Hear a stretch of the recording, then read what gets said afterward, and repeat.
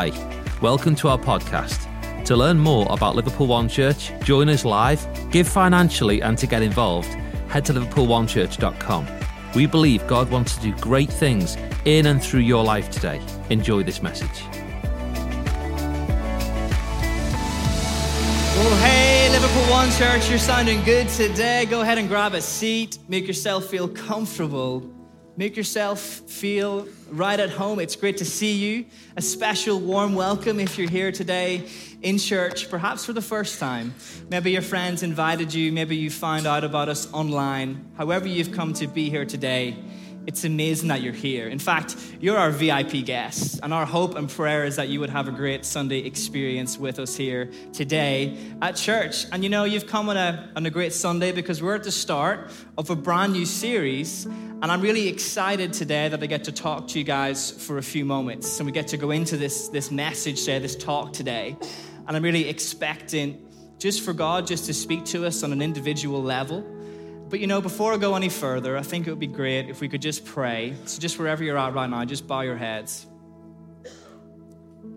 Heavenly Father, thank you for today. Thank you, God, that this is your day. Thank you, God, that we can come so freely and we can meet together as a church family. And God, I pray that today that you would have an individual message for every single person here, that you would sow a seed into the depths of their hearts, that you would give them a new revelation, that you would give them a new perspective today, God. And I just pray that you would just help me communicate clearly. But most of all, God, I pray that you would help me get out of the way so that you can have your way today with each of us. And everyone said, amen. Amen. And you know, this new series is titled Stumbling into Place. Stumbling into Place. And as I was thinking about the title for the series, I was reminded about a time in university. In fact, it was first year. I came from Ireland over to Liverpool, and I did this really random degree called outdoor education. You're probably wondering, what even is that? Well, basically, in a sort of roundabout way, it was all these outdoor activities, and then it was tagged like Bachelor of Science. Although it wasn't really science at all. It was all these outdoor fun activities like rock climbing, canoeing, kayaking. And one of the things we used to always do as well was mountaineering or hiking. And I'll never forget, first year was upon us, and we were there. We were really excited, all of us freshers, to get to know each other. And our tutor said, right, we're all going to go off to the Lake District. And what's going to happen is we're going to break you into small groups, and you're going to plan a route, an expedition for 2 days. And that's exactly what we did. We planned our route through the Lake District, and there was about 8 of us in the group. And if you've ever been hiking before, you'll know the frustration when you start off on day one. All the experienced guys who've got loads of know-how and all the equipment, they all rush ahead, right? And everyone else who really, it's maybe new for them, it's like, wow, they've like took off like dead fast. Like, what's going on?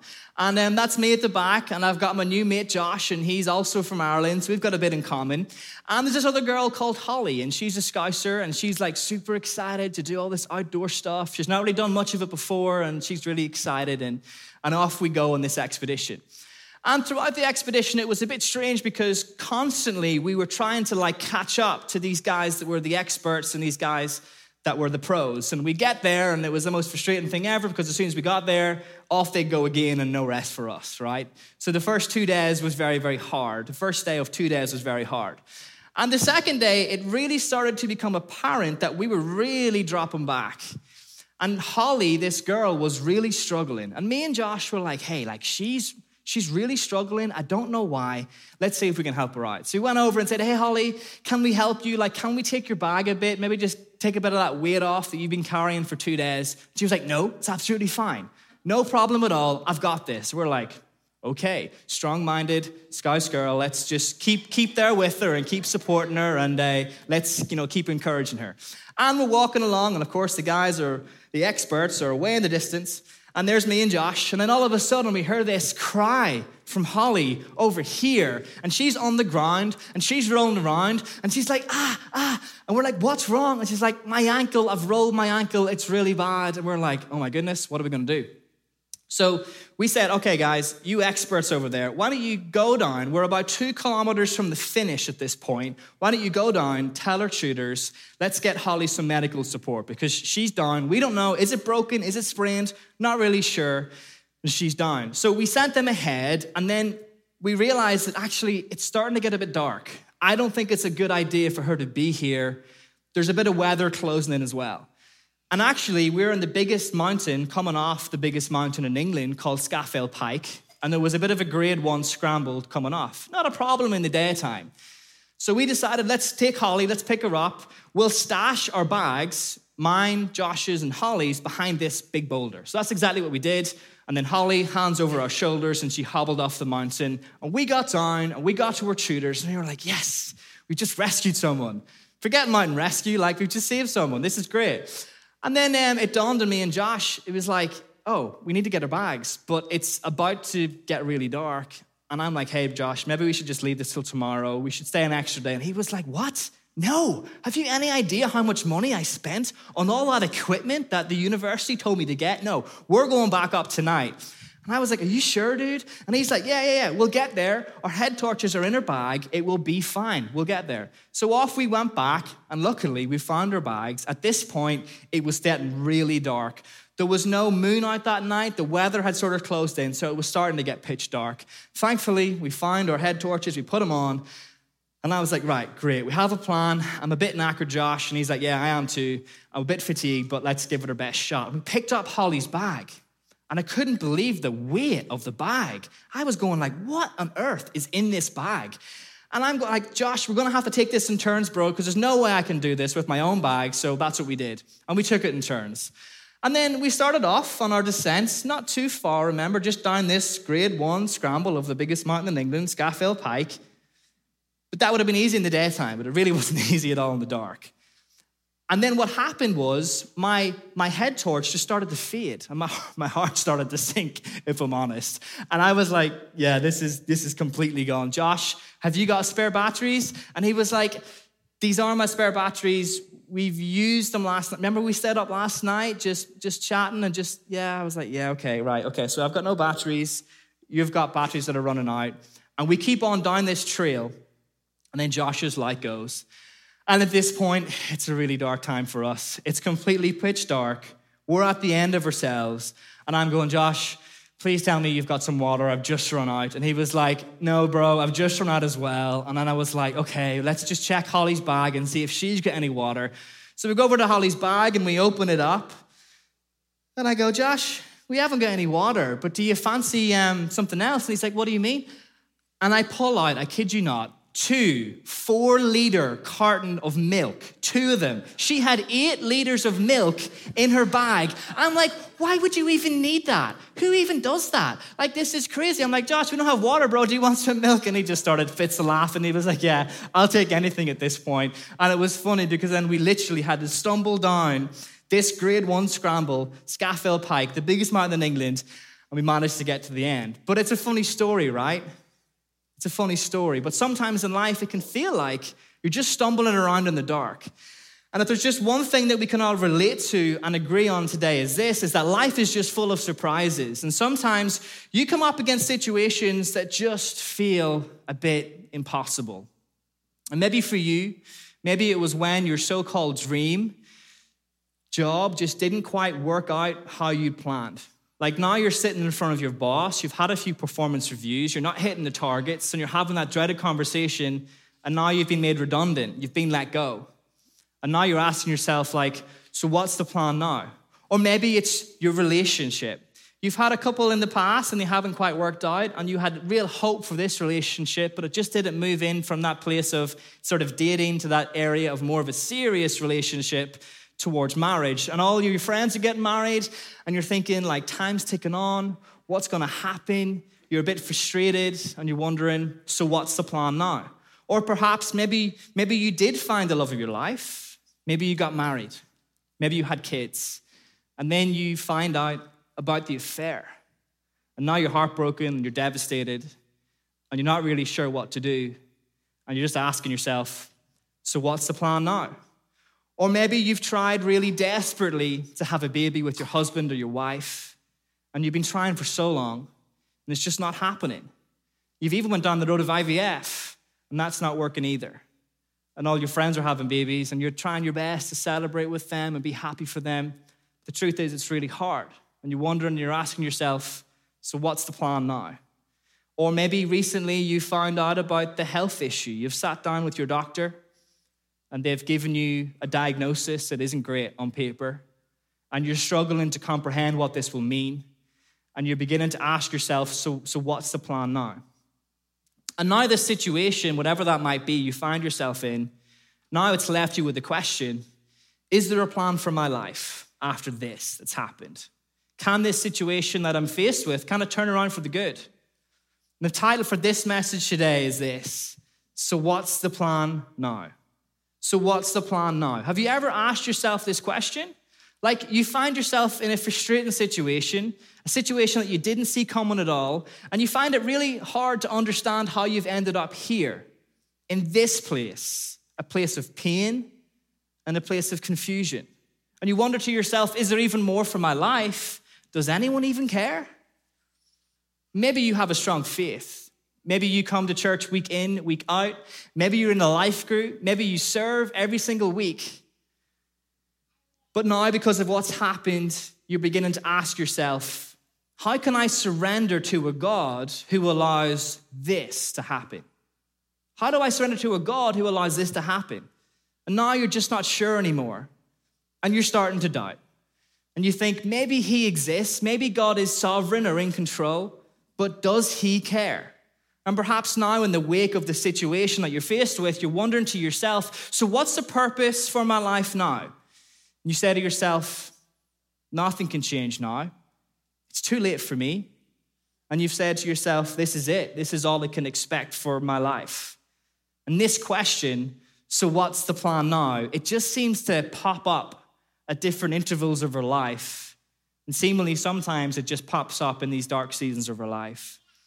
And today I want to give you a practical framework that you can follow to help you walk through these difficult seasons, to help you overcome these dark seasons in your life. And today's talk will hopefully help you at least give you a place to start. It will hopefully uncover a place to start for you today. And I want to give you 4 promises of God that we can find in the Bible. But the question is, are you really ready to receive them? Because if I'm honest, I've personally really struggled to see and believe these promises at different stages of my life. I've had doubts in the past, especially when I think about times when I've been like right in the thick of one of those difficult situations. And maybe you're thinking, but hey, aren't you the young adult pastor? Aren't you the guy like preaching right now? Nathan, how can you have at times not believed the word of God over your life? How have you at times stopped trusting it will all work out for the good? Well, I've wrestled to find a response to these questions so much. And the truth is, for a long time, I didn't really have a response. I couldn't understand why these doubts existed.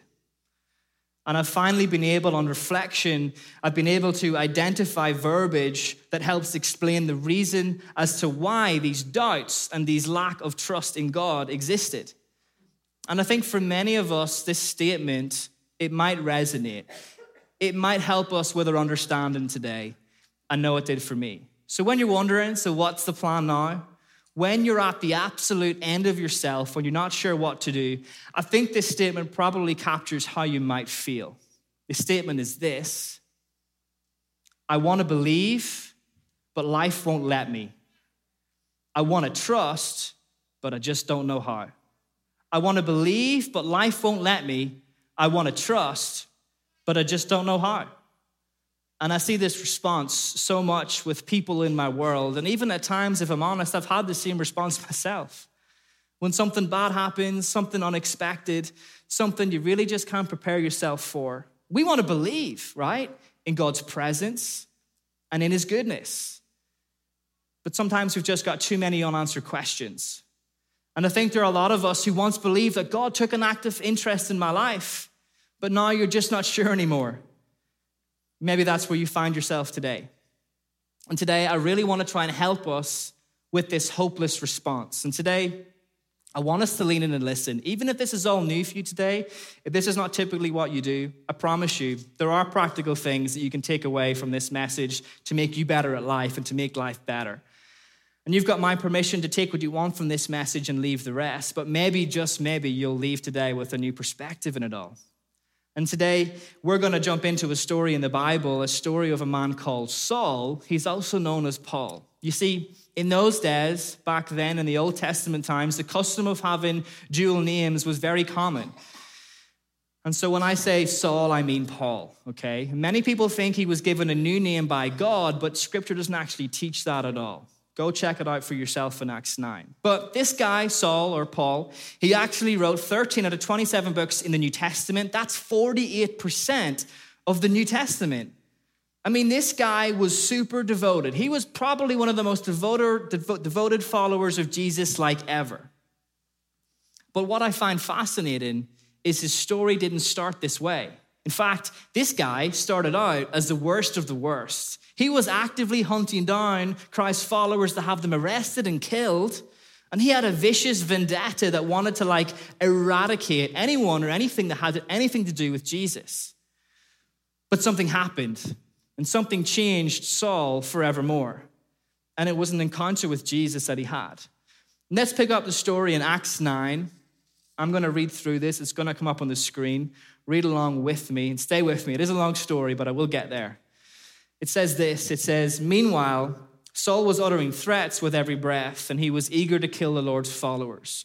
So he went to the high priest, and he requested letters addressed to the synagogues in Damascus, asking for their cooperation in the arrest of any followers of the way he found there. He wanted to bring them, both men and women, back to Jerusalem in chains. And as he was approaching Damascus on this mission, a light from heaven suddenly shone down around him. He fell to the ground and heard a voice saying to him, 'Saul, Saul, why are you persecuting me?' 'Who are you, Lord?' Saul asked. And the voice replied, 'I am Jesus, the one you were persecuting. Now get up, go into the city, and you'll be told what you must do.' The men with Saul stood speechless, for they heard the sound of someone's voice, but saw no one. Saul picked himself up off the ground, but when he opened his eyes, he was blind.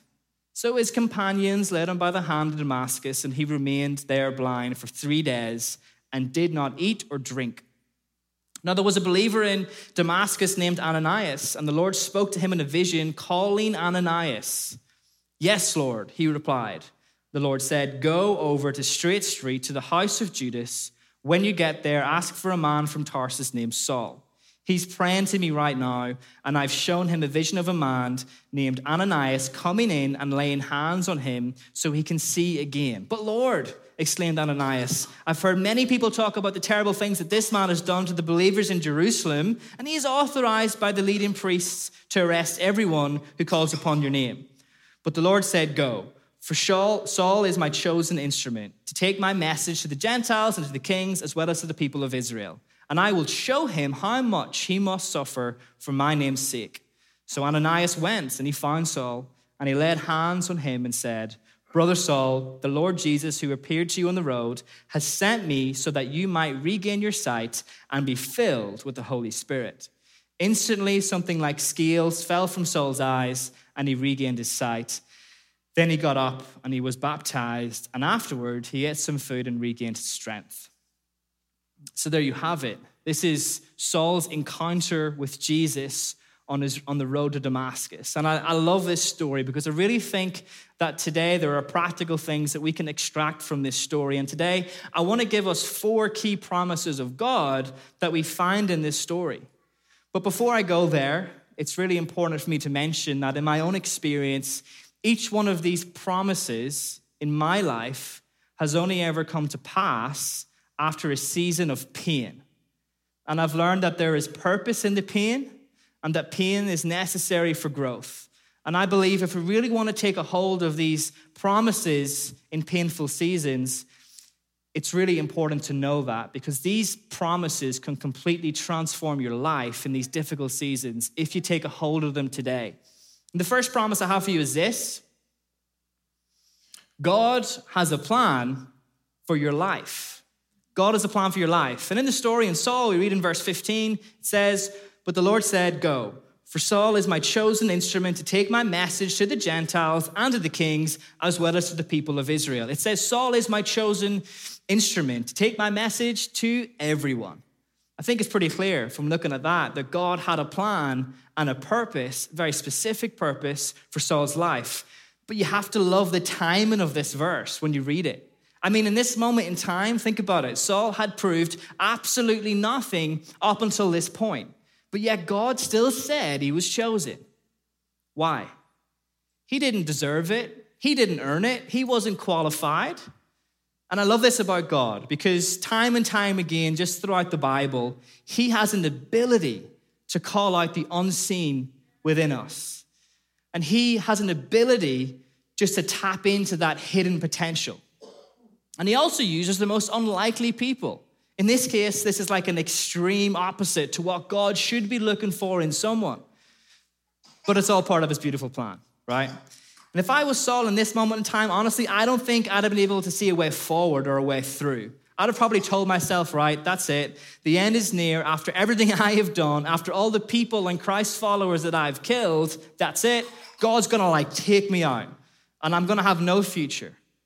And Saul has no idea what's about to happen next. Maybe right now, maybe in your circumstance, you can't see a way forward. Like Saul, you're just blind. You can't see a positive future ahead, and you're stuck in your current position with no hope. And here we find Saul, after this encounter with Jesus, probably asking himself the same question that we ask ourselves. So what's the plan now? And in my life, I asked this question when I was 13 for the very first time. It was really difficult because my mother had cancer and she battled through it and she got over the first cancer and she was going around different churches and she was sharing her story and people were coming to know Jesus and it was amazing. And then one Sunday she was sharing her story and she just broke down and she told the church, she said, I've got secondary cancer. It's come back. And we were heartbroken as a family and it was so hard. And I remember that moment. And then a few days sort of went on and I had a school trip that I was meant to go on. And my mom was like, you're going on this trip. You're going to go. I'll be fine. And right before I went, she fell and she broke her arm. And she got a really bad infection in the arm, but she didn't tell me. Of course, mom being mom, and she wanted me to go off and have a great time. And I went off and had a nice time, and I came back, and I was shocked when I walked into the hospital, and I just seen her lying there on the hospital bed, a shadow of the person that she used to be.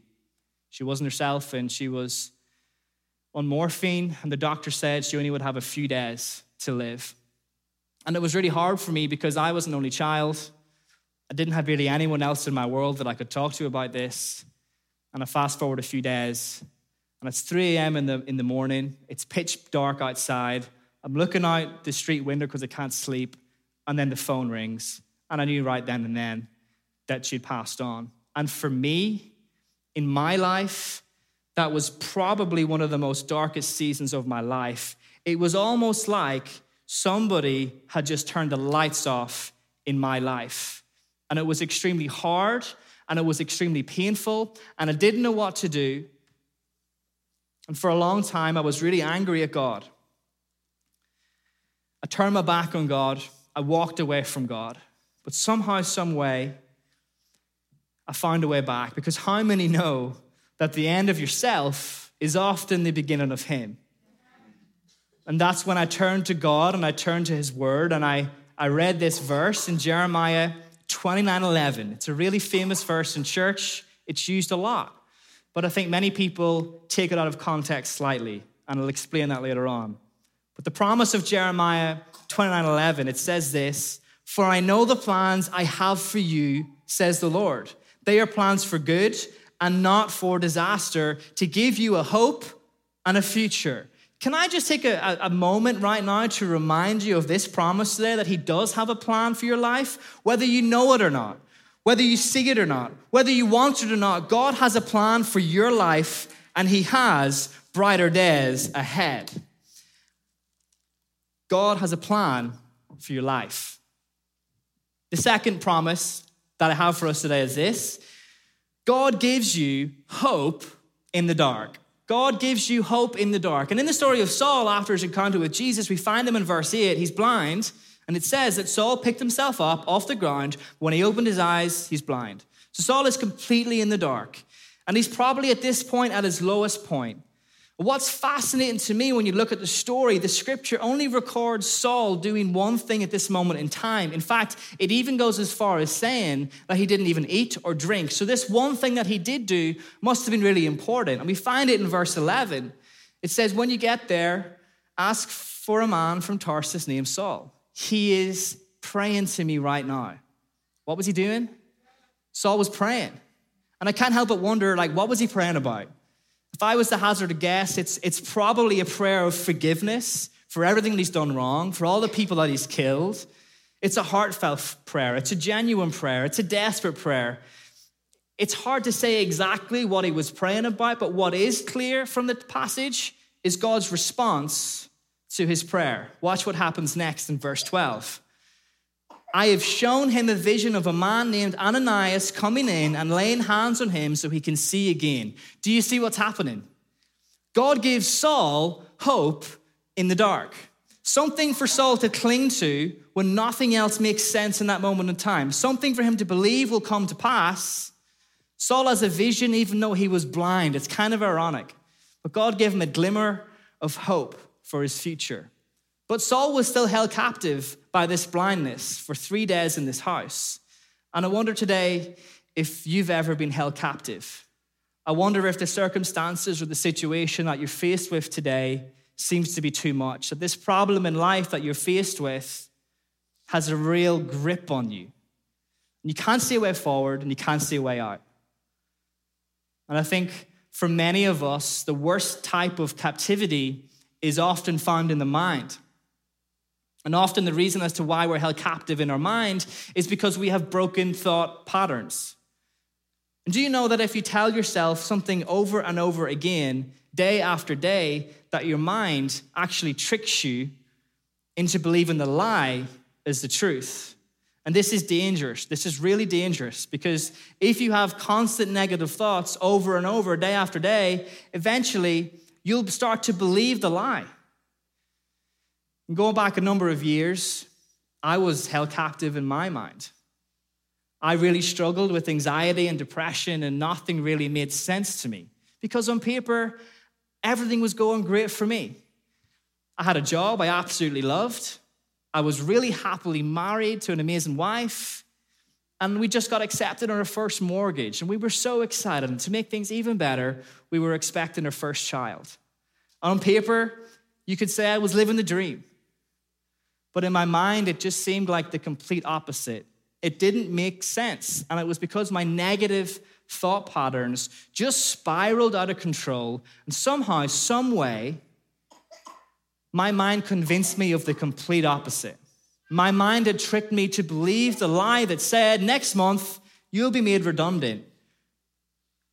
And then the mortgage will fall through, and then Megan won't love you anymore because you can't provide, and you can't be a father. You can't even look after yourself. Are you kidding yourself?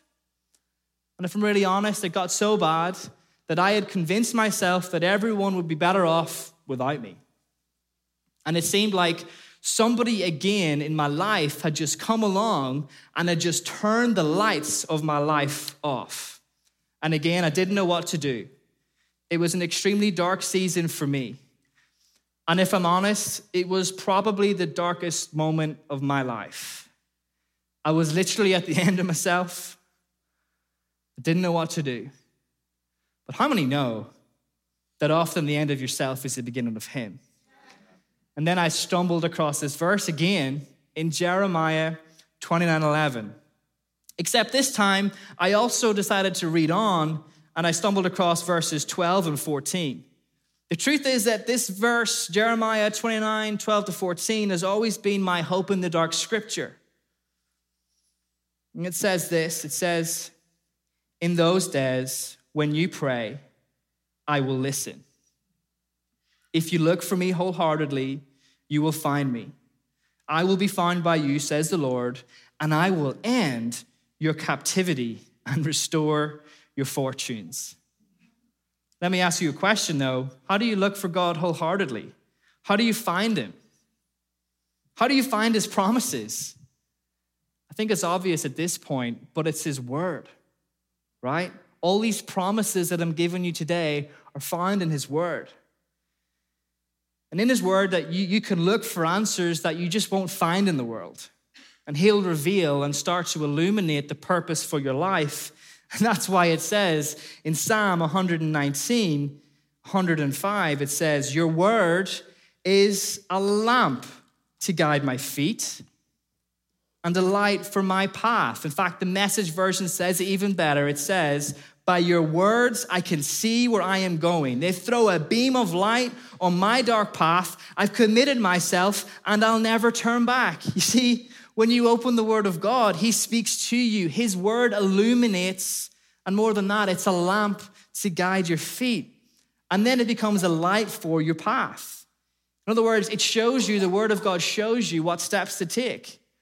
And what's funny, though, is often I find that you can really only see the purpose for your life that God has for you when you look back at everything that he's brought you through.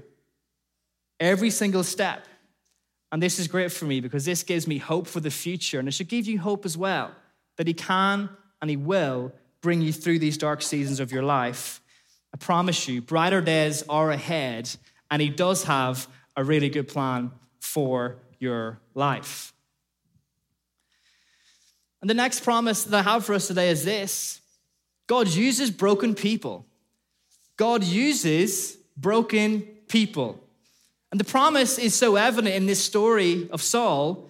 And I actually think that Saul was probably the most broken person ever that God could even find, right? Because after his encounter he had with Jesus, Saul was forever changed and he was used by God. Remember, Saul wrote 13 books of the New Testament. He challenged, he inspired, and he equipped the local church, the church that we call home today. But all this accomplishment didn't come without hardship and pain. And I encourage you to read all about Paul's hardships and trials. You'll learn a lot. Go check it out. But on reflection in this passage we looked at in Acts 9, it says something that's really easy to miss. It says it in verse 16, and I will show him how much he must suffer for my name's sake. And as you read the story of Paul, you see how God continues to allow Paul to be broken time and time again. And Paul describes it in 2 Corinthians 12 as this thorn in his side. And the purpose of this thorn is to prevent him from becoming proud. And he begged God, take it away. And this is what God said: my grace is all you need. My power works best in weakness, so now I'm glad to boast about my weakness, so that the power of Christ can work through me. You see, God uses broken people. And if I'm honest, it took me a really long time to figure this promise out. For so long, I thought to myself, I had to be perfect for God to use me, especially when it came to building his church.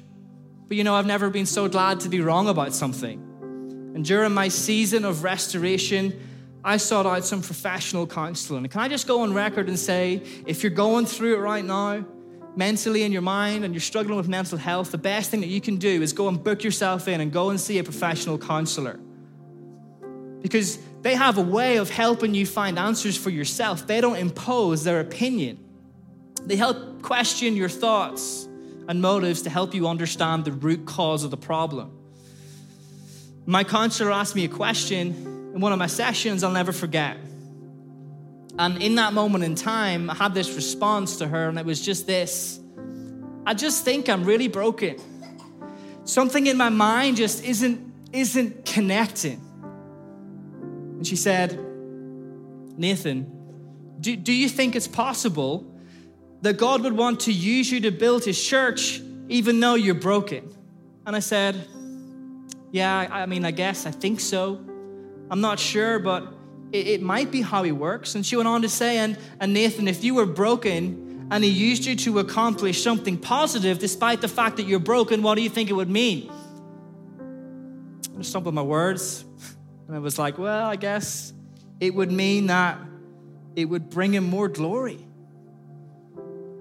And she said, so Nathan, do you think it's possible to conclude that he chooses to use you because you're broken? And I was speechless. And I began to cry. And the reason why I began to cry is I was looking down at my notepad on my lap at something that I had written. It was the only thing that I could even bring myself to write. And it didn't even make sense to me when I was writing it, but there in that moment, it just made sense. And it was a prayer. It was 5 words. And it said this: God, help me help people.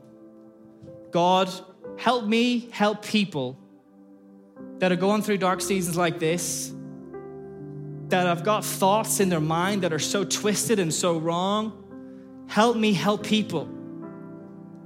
And I shared this prayer with my counselor, and she smiled and she said, hey, maybe he thinks the only way to equip you and to help you understand anxiety and depression is to bring you through it. And at this point, I want to be really clear. God doesn't cause the brokenness. He doesn't cause anxiety or depression, but he allows it to happen. Why? So we might rely on him. So he can use it for his glory. So he can help us help people. That's why it says, that's why Paul writes in 2 Corinthians 1:4, God comes alongside us when we go through hard times. And before you know it, he brings us alongside someone else who is going through hard times so that we can be there for that person just as God was there for us. You see, church, this is how God operates. He uses broken people like Saul. He uses broken people like me. And the good news is he's going to use you too today if you're broken. God uses broken people. The fourth and the final promise that I have for you today is this: God turns things right side up.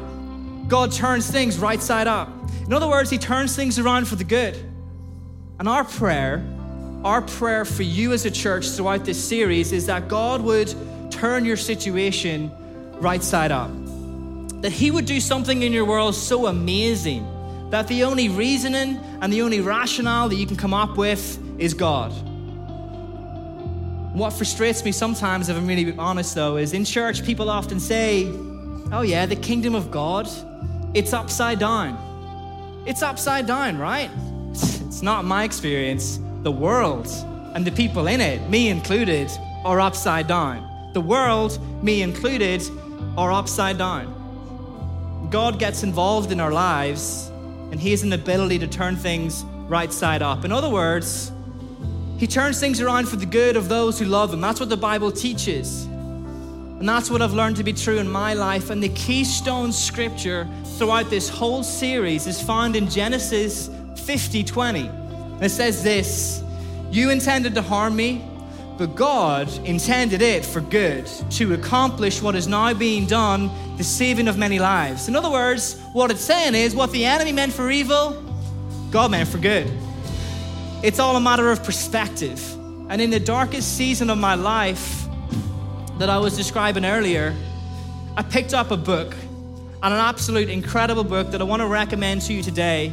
It's a book by Craig Rochelle, and it's called Hope in the Dark. And this book was an absolute lifeline for me. This book just really helped me through it. And I want to challenge you today, if you're going through something really difficult, go and buy yourself a copy of this book and read it. I promise you, it will just help you see things differently. And in this book, I stumbled across this poem at the back of the book. And honestly, it just impacted my soul. And I want to share it with you because it changed everything for me. And the poem, it has some instruction. It says you have to read it twice. And as you read it top to bottom the first time, it describes this negative mindset, this upside down mindset. And this is what it says: God doesn't love me. You can't force me to believe God is good. This is the one truth in life. This world is a product of chance. How can I believe that God will use my life? I know with certainty that God has left me. Never again will I say that Christ is risen from the dead. I know now more than ever in my life that man can save himself. We must realize that it is ignorant to think God answers prayers. Christians declare that without God, this world would fall into darkness. This world can and will meet my needs. It's a lie to say that God has always been there for me. And I now realize that no matter what I do, and the truth is, He doesn't love me. How can I presume that God is good? And after reading this, I was about to give up. I was about to give in. And I was like, that's exactly what my mind was telling me. All these negative thoughts. And I'd convinced myself in my mind that they must be true. And I started to believe the lie. And I was at the absolute end of myself. But how many know that the end of yourself is always the beginning of Him? And then it said to read it backwards. In other words, it said to flip it right side up. And let me tell you, something incredible happened. Listen to this. This is the right side up mentality. God is good. How can I presume that He doesn't love me? The truth is, no matter what I do, I now realize that God has always been there for me. It's a lie to say this world can and will meet my needs. Without God, this world would fall into darkness. Christians declare that God answers prayers. We must realize that it is ignorant to think that man can save himself. And I know now, more than ever in my life, that Christ is risen from the dead. Never again will I say that God has left me. I know with certainty that God will use my life. How can I believe that this world is a product of chance? This is the one truth in life. God is good. And you can't force me to believe that God doesn't love me. And today, church, you have to understand that God can turn things right side up. We serve a God who turns things around. All you have to do today is give Him permission to do it. And in closing today, if you're wondering, hey, so what's the plan now? Know this, God has a plan for your life. God gives you hope in the dark. God uses broken people, and God turns things around right side up. Could you imagine what would happen in your life if you took a hold of these promises today? Can you imagine what would change? Can you imagine what would become easier? And perhaps today you feel like you're stumbling into place. I'm here to tell you that's exactly how God wants it. So we might rely and focus on Him. Church, time is gone. Please stand. I'd love the opportunity just to pray for us today. And maybe right now you're in one of these dark seasons that I was describing. Maybe you can't see a way forward. And maybe you really want to believe these promises that I'm telling you today, but you're just struggling to believe and take hold of them. Maybe something has a grip on you. And I'd love the opportunity just to pray for you right now if that is you. So all over this room, online, just bow your heads. Heavenly Father, God, thank you for the truth of your word. Thank you for these incredible promises that you give us, that give us hope in the dark, that give us hope in these seasons of life that just feel so impossible. And Heavenly Father, I pray over any person right now who's been held captive in their mind, who's held captive by depression or anxiety or any other mental health issue. And I ask, God, that you would give them freedom. I ask, God, that you would take that and turn it right side up in their world, that you would give them a new perspective, that you would just help them through this difficult season, help them understand that these promises are for them. And I pray, God, for any person in the room who just feels broken right now and who's saying to themselves, God can't use me. I pray, God, that you would show up in a big way. I pray, God, that you would show them that through their brokenness that they can help someone else. We pray this in your name. Amen. Before I go, the second prayer that I want to pray today is to invite you to follow Jesus. Maybe you've never made that decision before. I want to give you an opportunity right now to just know Jesus. And it's really simple. Jesus died on the cross for you, for me, to get rid of our sins. All we have to do is say sorry for that. All we have to do is accept him into our life and into our heart. So if that is you right now, you just need to pray this in your heart. You don't need to say it out loud. Just pray it in your heart and repeat it in your heart after me. Heavenly Father, God, I know all the things I've done wrong. I know all the things in my life that I'm not proud of. And I'm asking you, God, to forgive me. Help me wipe the slate clean. Cleanse me. Give me a hope for the future. I believe that your son Jesus came to this world, that he died on the cross for me so that I might experience relationship again with the Father. So I might experience that closeness to the Father. And I give you everything in my life, and I ask you to just make a plan, a beautiful plan. And you pray this in Jesus' name, amen. Thanks for joining us today. We hope that you can take that message and apply it to your life. Also, don't forget to take a moment to subscribe, rate, and review this podcast. To get connected or stay more connected to the life of Liverpool One Church and learn how you can join us live, visit liverpoolonechurch.com. Thanks again for joining us, and we hope to see you again soon.